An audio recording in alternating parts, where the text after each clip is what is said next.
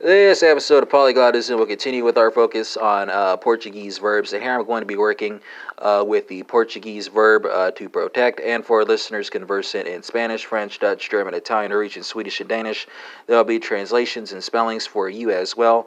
So folks conversant in any of those languages can make the connections that they want to make. And I'll be proceeding by person and number here. So you have first person singular, second person singular, third person singular. She has protected, he has protected, it has protected. A corporation is not a person, even if it can take a poison pill, and first person plural, and then third person plural.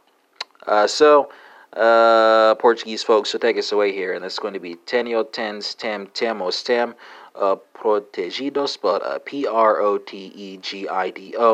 French folks, let's go from Portuguese to French. It's going to be avon, ont, protege, spelled P-R-O-T-E-G-E. Dutch folks, let's go from French to Dutch. It's going to be hef, heft, heeft, heva, beshemerd, spelled B-E-S-C-H-E-R-M-D.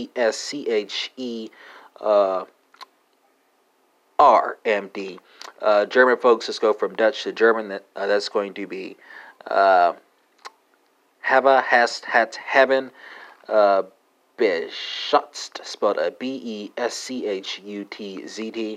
Italian folks, let's go from German to Italian. That's going to be ho, hi, ha, abbiamo, hano, protetto, spelled P-R-O-T-E-T-T-O.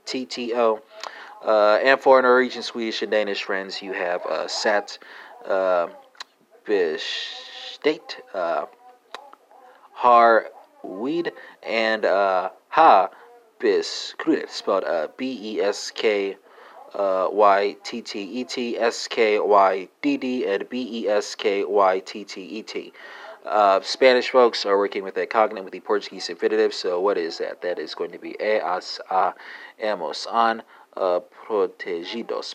And that concludes this episode of Polyglotism, which focused on the Portuguese verb to protect, and we had comparisons to Spanish, French, Dutch, German, Italian, Norwegian, Swedish, and Danish. And this episode is in English, so that's 10 for you right there.